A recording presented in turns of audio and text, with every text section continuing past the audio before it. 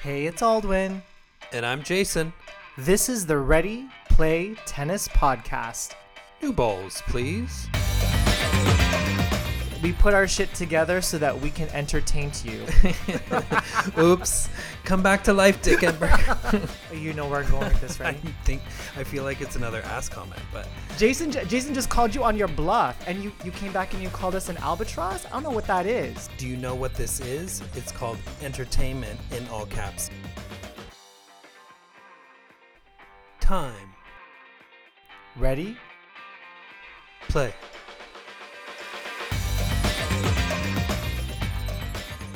Welcome to another episode of the Ready Play Tennis Podcast. Jason here. I promised myself that I was not going to address this whole Novak situation, but again, there is more news, of course, as you probably know by now, by the time this episode drops. He is no longer competing in the Australian Open. His visa was not reinstated, so he is on a jet plane. Don't know when he'll be back again. Sorry, a little off key there, but you get the gist. He is on his way to Dubai. He flew out of Dubai on his way to Melbourne to compete, and now he's back on that plane. I know for many it's too bad, so sad. Unfortunately, I think it's really bad for the tournament that he won't be able to compete. A lot of eyes would have been on the sport and on tennis just for this particular issue alone. I think many who have been following the story understand the decision and respect the decision and the fact that it probably is supported by most of Australia that somebody who is unvaccinated is removed. It is a complete and utter debacle situation, full stop. Very distracting, I think, from all of the other great tennis that has been going on in Australia over the last couple of weeks, and the storylines that have emerged, which I'm going to talk about. Now, hopefully we can move on and really just enjoy the Australian Open. I think the first couple of days of the tournament, it's going to continue to be a storyline, and hopefully, maybe Novak will be best served to sort of keep his mouth shut and let the tournament happen and maybe address it afterwards. It'll be hard to do that, especially if he ends up landing in Serbia and he gets close to his family who love to hold press conferences and address and speak up, I guess, for Novak. So we'll see how that all shakes down. I did promise myself as I was preparing to record that I was not going to talk about this, but it's hard not to when the situation has sort of reached its apex and reached a conclusion, which is that Novak is forced to withdraw from the tournament. That number one position now goes to, I think, a lucky loser. So we'll see how this takes shape and how the story evolves, if it does, in the start of the event. But again, Novak is out of there. Okay, let us move on to talking about some actual tennis, because there is actual tennis going on. The best place for us to start really in talking about all the tennis that's going on in Australia is really to start with Team Canada. ATP Cup champions. I promise I will not sing the national anthem, but I do think we have to give our boys some kudos. Aldwin and I do spend a lot of time on the show giving FAA and Dennis a hard time, but I think they deserve a lot of credit. They really pulled through. And Team Canada was in a tough spot early on in the ATP Cup because it was uncertain whether Dennis was going to be able to compete, having been tested positive for COVID upon arrival in Australia. So what ended up happening there actually was the quarantine rules changed just post, I think, his positive test a few days after. So he was initially, I think, going to have to quarantine for at least 10 days and have some negative test results prior to that, but it got reduced to 5 days. So he was able to sneak in there and be able to compete with Team Canada. That didn't help in their first tie, however. They went down 0-3 to Team USA. So it was not a good start for them. But things started to turn around against Great Britain, who they took out 2-1. They won the first singles match. Second singles Dan Evans took out Dennis, so that was Shapo's first singles match. Obviously, perhaps some rust there. But what's great about the ATP Cup is it often comes down to what happens in that pivotal doubles encounter. And Felix and Dennis were able to team up to take out Murray and Salisbury 4-1. So they took that tie and headed in with some confidence against a tough German team. I think this was the tie that obviously built up their confidence. Dennis has a losing record against Jan Lennard Struff. I believe it's 2-5 coming into this particular match. So it was always going to be a tough matchup for Dennis. Not sure what it is about Struff's game that causes him such difficulty, but 2-5 maybe put some doubt into your mind as you're going into a particular match that is of such importance. But Dennis was able to pull it out in 3 sets, winning the first, going down in the second, and taking the third 6-3. And then FAA, let's give him some credit. His biggest win of his career thus far in terms of seeding, taking out Alexander Zverev. Another great match. One of the things that we always harp on about Felix is his tendency to overhit, particularly, actually, on both sides, but particularly on his forehand. But this particular match, he went toe-to-toe with Zverev and was able to pull it out. So that certainly instilled some confidence, I think, for sure, in the team heading into their tie with Russia in the semifinals.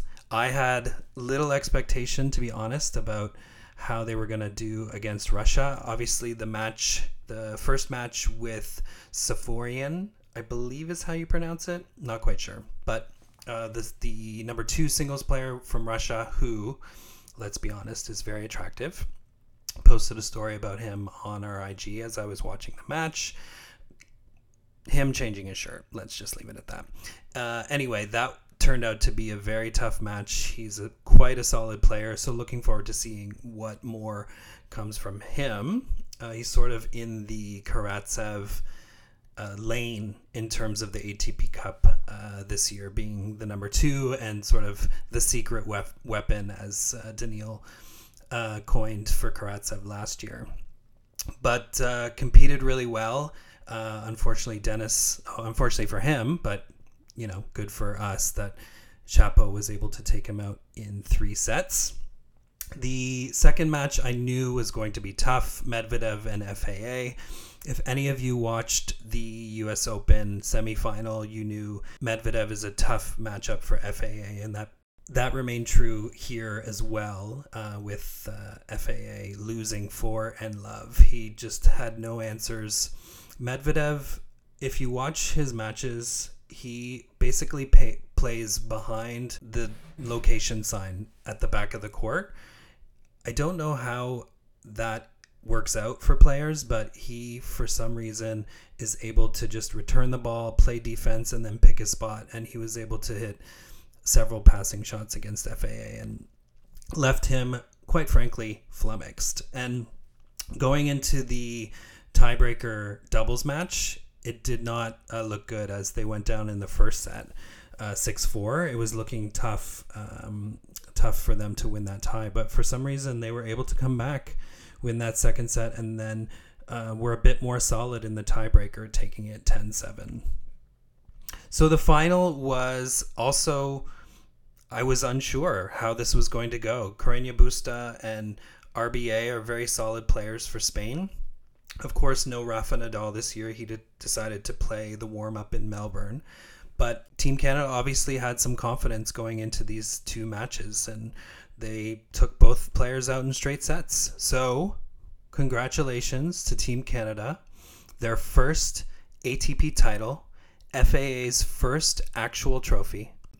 He has obviously had 8 or 9 runner-up trophies in ATP events, but this is the first title for FAA.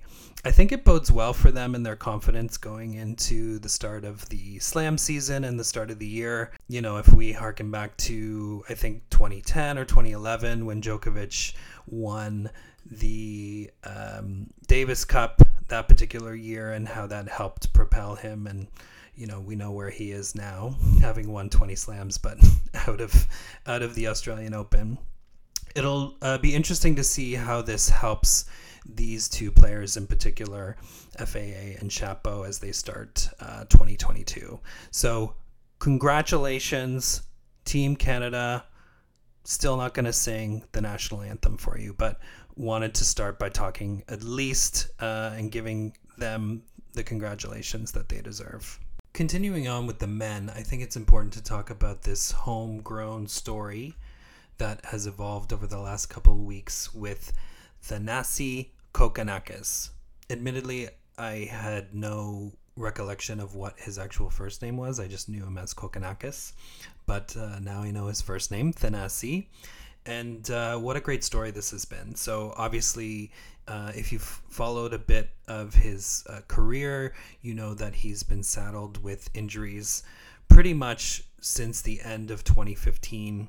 Shoulder surgery, followed by complications with that, and then just other injuries that have really hindered his ability to come back and sort of have sustained play that would build up his ranking and so on. So it's really been challenging. He's sort of in the Del Potro lane in terms of just a guy who's been consistently challenged by the letdowns that his body have caused him. But he's somebody who's well liked and has gained the hearts and sympathies of his peers on the tour as a result of all of that.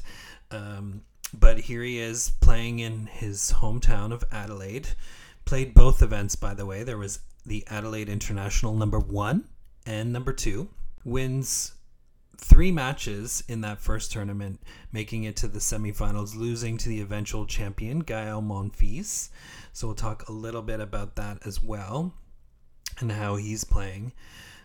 Stays in Adelaide for Adelaide International number 2.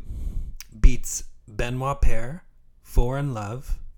Beats Isner in a 3-set thriller filled with not 1, not 2, but 3 tiebreaks, and takes the final set tiebreak 7-4.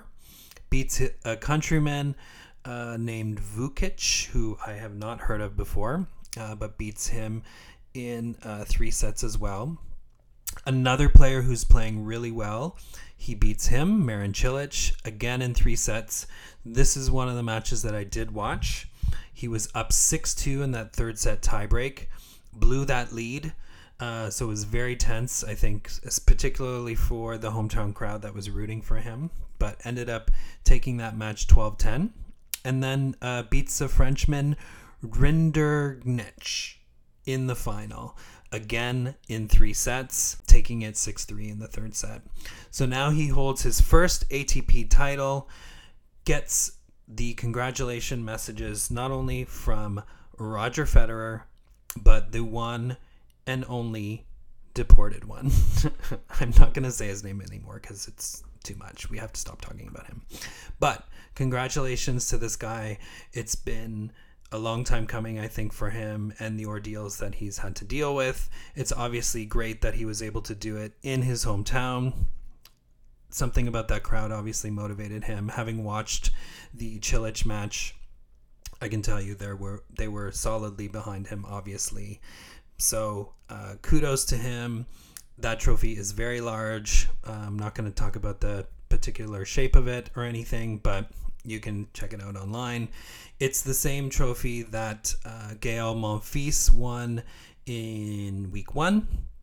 Kudos to him. Interesting guy, obviously, someone who has been on the tour for many, many years now. Always known to be very entertaining and considered to be one of the most athletic, I think, on the tour. Did really well in the tournament, won all 4 matches in straight sets, didn't really have too much trouble. I think his toughest battle was in the final against Khachanov, 4-4. So he wins his 11th title of his career. I think what's interesting about Gael Monfils is that athleticism really hasn't translated into results at the Grand Slams. Maybe it's something to do with the best of 5 format. I'm not really sure. You would think that somebody who is known for such great athleticism would be able to sort of pull things out in 5-set matches, but that has not been the case for him. He's only made the semifinals at the French Open and I think the quarterfinals at the Australian Open. So I'm not sure if he will be able to make a run. I know we're in an era where older players are playing much longer. He is up there in terms of his age at 35. So we'll see what happens with him. Obviously, he's regained some motivation and is regaining some confidence in playing well. Maybe his marriage has something to do with that, but always nice to see him out on the court and doing well, because he's well liked by the players and by fans. It remains to be seen how well he'll be able to do at the Australian Open. One more thing on the Adelaide events before we move on to what was happening in Melbourne and Sydney. Marin Cilic. Now, don't rag on me for mentioning Marin. I know some might not find him entertaining or enjoyable, but he has been playing really well, let's admit, making both semifinals in each of the Adelaide events. Somebody who has been rebuilding his ranking over the last several months, won a title at the tail end of 2021, and has success at the Slams, having made the final of the Aussie Open, final of Wimbledon, and having won the US Open back in 2014. He's another sort of elder statesman, as it were, at age 33. But again, rebuilding his ranking, somebody I think that we need to watch out for in the draw in the AO. Haven't looked into the draw just yet. I will get to that later today. But somebody who can be a dangerous player if he's playing really well. So 2 semifinals tells me he's playing really well. So do watch out for him, and don't rag on me for calling him out in this particular episode, because I think he can be a dangerous player. Okay, moving on to what was going on in Melbourne for the men. Obviously, we know Rafael Nadal went on to take that 250 event. It was the first 250 event that he competed in, I think, like 4 or 5 years. So obviously was looking to have some warm-up play in advance of the Australian Open. Took the opportunity to compete post his positive COVID test in that warm-up event in Melbourne. A very competitive final against one Maxime Cressy. So this is the guy we want to talk about. It's always nice to talk about people who are easy on the eyes, and he would be in that category for sure. Qualified for the tournament, so played 6 matches en route to the final. I don't know how many of us who are listening to this show are into serve and volley players, but he is sort of in that traditional serve and volley style, a la Goran Ivanisevic, Pete Sampras, that kind of play. Had some really great wins, beating the number 2 seed Riley Opelka in 3 sets, taking that final set tiebreak 11-9. Also beat Dimitrov in the semifinals in 2 tight sets, and we know how well Gregor is playing towards the tail end of 2021. So to make the final, I believe his first final, and now achieve a career high ranking of 75, it's sort of nice to see these kinds of stories. And, you know, as a player who's sort of just outside of being able to gain sort of direct entry into some of these tournaments, having a nice run at the Australian Open will certainly set himself up well for the 2022 season and allow him likely to be granted direct entry into some of these 250 and 500 level events where he'll only be able to sort of build his ranking further. So kudos to him on the success in Melbourne.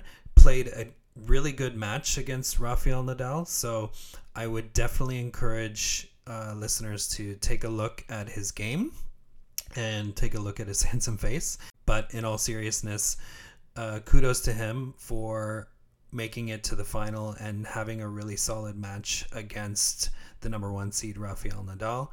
As for Nadal, I think he is going to have a very interesting experience at the Australian Open now that the player that was deported is no longer in the tournament.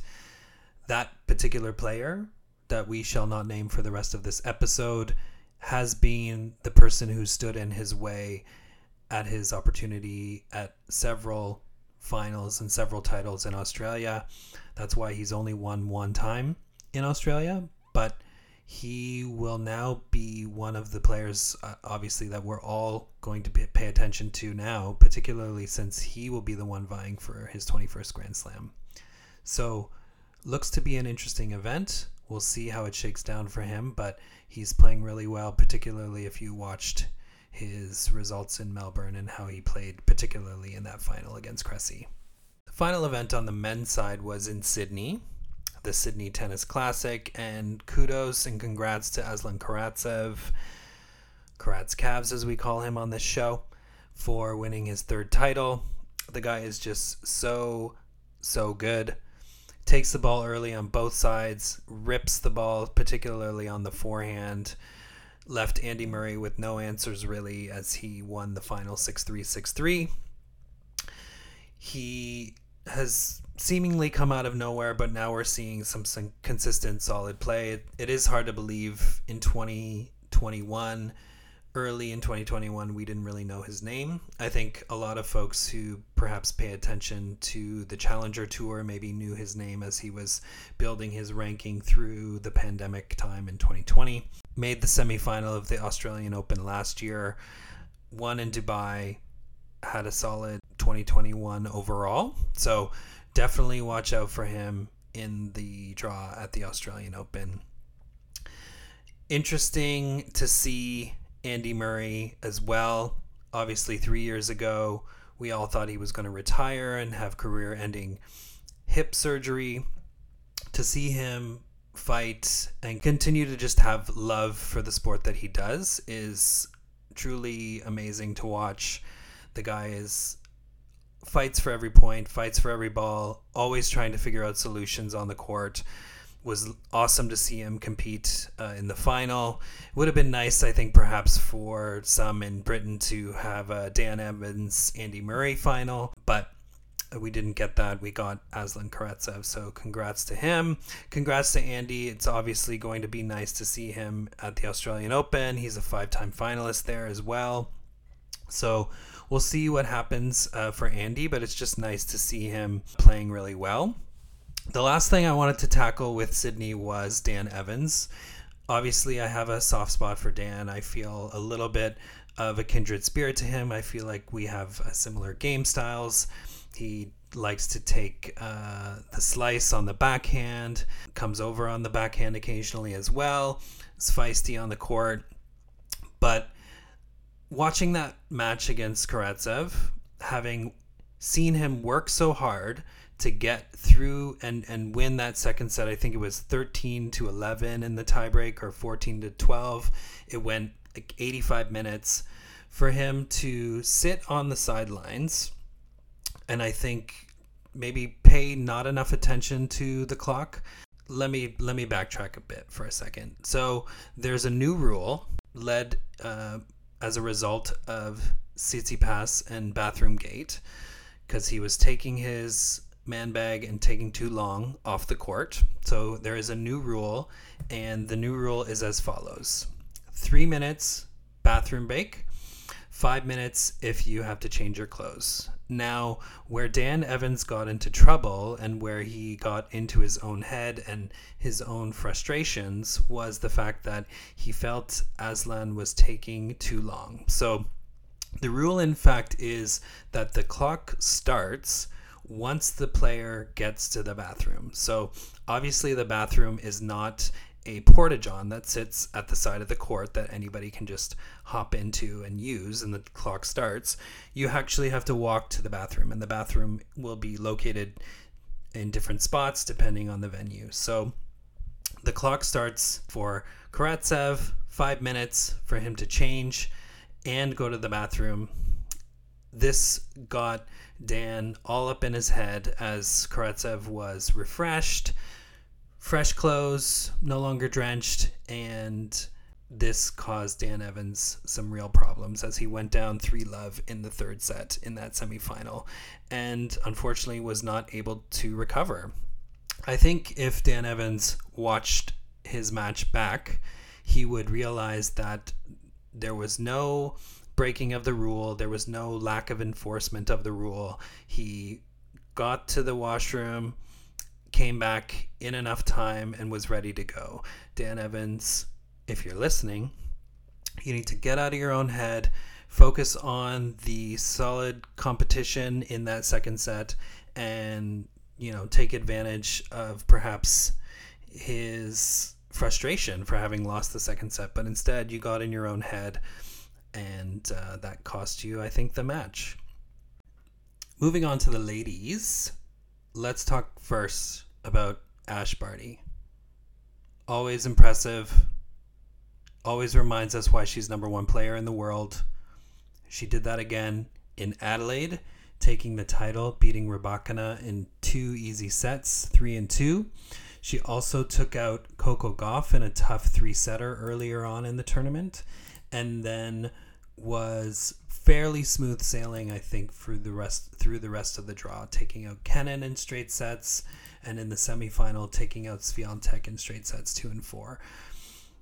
She is always going to have a bit of pressure, I think, leading into the Australian Open. We know she's struggled. I don't think she's made it past the semifinal, although semifinal is always a good showing in a Grand Slam. She does have, I think, the weight of expectation leading into this particular Australian Open. Since she's maintained consistency, since she's now the defending Wimbledon champion, she will have a bit more pressure heading into her home slam. It'll just be interesting to see what shakes down for her, but it's nice to see that she was able to take a title. And I know she was supposed to play the second event in Sydney, but withdrew just to, I think, have a break and prepare herself for the Australian Open. So congrats to her. Over in Melbourne, there were 2 events happening simultaneously for the women. In Melbourne 1, Simona Halep was the winner there, taking out Kurmatova easily in the final. Unfortunately, we did not get the final that we had hoped for with Naomi Osaka. She was forced to withdraw with an abdominal injury. So obviously saving herself for her title defense at the Australian Open. It's unfortunate. It would have been nice to see those two compete in the final. But congrats to Simona Halep on taking another title. I know she wasn't really in the picture too much in the latter half of last season, so it's nice to see her come back. She parted ways with Darren Cahill, who's now with Anisimova, and Anisimova was the Melbourne 2 winner, taking out Sasnovich in the final, a tough 3-setter. She played a couple of tough 3-set matches on the road to grabbing her second title at Melbourne 2. She destroyed Kazatkina in the semifinals 2 in love. So it is nice to see Anisimova having a bit of a resurgence. I know she's a player that Aldwin loves. He always loves himself and Anisimova movement. So nice to see her take home the title, and nice to see Darren Cahill land with another player and have pretty much an immediate impact on her. And will be nice to sort of see what happens for her and Simona as the Australian Open kicks off in a few hours. There were 2 other events this week to wrap up the pre-Australian Open play for the women, one in Adelaide, and the winner there was Madison Keys. It's very cool to see her back competing. I know she struggled in the second half of 2021. Defeated Alison Risk fairly easily in the final, another player that it's nice to see back. She has struggled with injuries over the last year and a bit, but has started to play really well. There was 5 Americans in the quarterfinal of that event, so it was pretty destined that it would be a final. Many, I think, would have thought it would have been Coco Gauff, but Keys took out Coco Gauff in 3 sets. Coco, unfortunately, is the player who lost to eventual winners in both those Adelaide tournaments, being Ash Barty and Madison Keys. I almost said Alicia Keys because I just watched the episode of Drag Race that featured her, so almost got caught there. But congrats to Madison. Nice to see her pick up a title, her 6th of her career. Nice to see again the Americans on the women's side playing really well. Obviously having 5 in the quarterfinals there, just nice to see. And watch out for Coco. I mean, she's made the semifinals in both those Adelaide tournaments, sort of similar to what I was saying about Marin Cilic, but on the flip side, being young and motivated and very talented. So will be interesting to see where she falls in the draw. The final event was the Sydney Classic for the ladies, happening concurrently with the men, and Paula Badosa was the winner here, continuing her fine form heading into 2022. Some of the top players on the ladies' side were competing here: Muguruza, Krejcikova, the player that shall not be named, and her bestie, Ons Jabeur, but it was Paula Badosa who would take the title, beating Krejcikova in the final. So look out for her as a player who's in form. I think any of us who are watching the WTA are looking for some consistency from some of these women. We know we're going to get it from Barty, and maybe Paula Badosa is next in line to continue to sort of bring strong consistency to the tour, and definitely has a shot at the Australian Open, having taken this title and having won Indian Wells. So definitely look out for her. One of the interesting stories I think to watch, and what we'll wrap with today, is Emma Raducanu. Obviously US Open champion, someone we will be watching at the Australian Open, but she's struggled since her win there, having won 10 matches in a row. She's only won 2 matches since that victory. Controversially, perhaps, she split ways with her coach, fired him, saying that she wanted somebody who had experience at the highest levels. It seems kind of odd to end that relationship with somebody who just brought you to the dance and helped you perhaps win the US Open. Maybe she doesn't necessarily feel he was part of that victory. But interesting article came out early on in the new year with a quote from Pam Shriver, who feels like it'll be another year or so before we know what the consistency level of Emma Raducanu will be. She said, I think 2022 is going to continue to be a challenge for her. I think it's going to be 2023 when we have a clearer idea of what her consistency level is going to be. I might be wrong, but it was such a sudden, unnatural step from qualifying to winning a major. Never been done before. Followed up by all these new business partnerships, recognition, and coaching changes. So that's what Pam Shriver had to say. It'd be interesting to hear what you guys think about the prospects for Emma Raducanu. Again, we love us some WTA. We would love to see more consistency and a player that might come forward who can dominate. Right now we have Ash Barty, I think, in that lane, and she sort of lives alone, particularly with the absence of someone like Serena.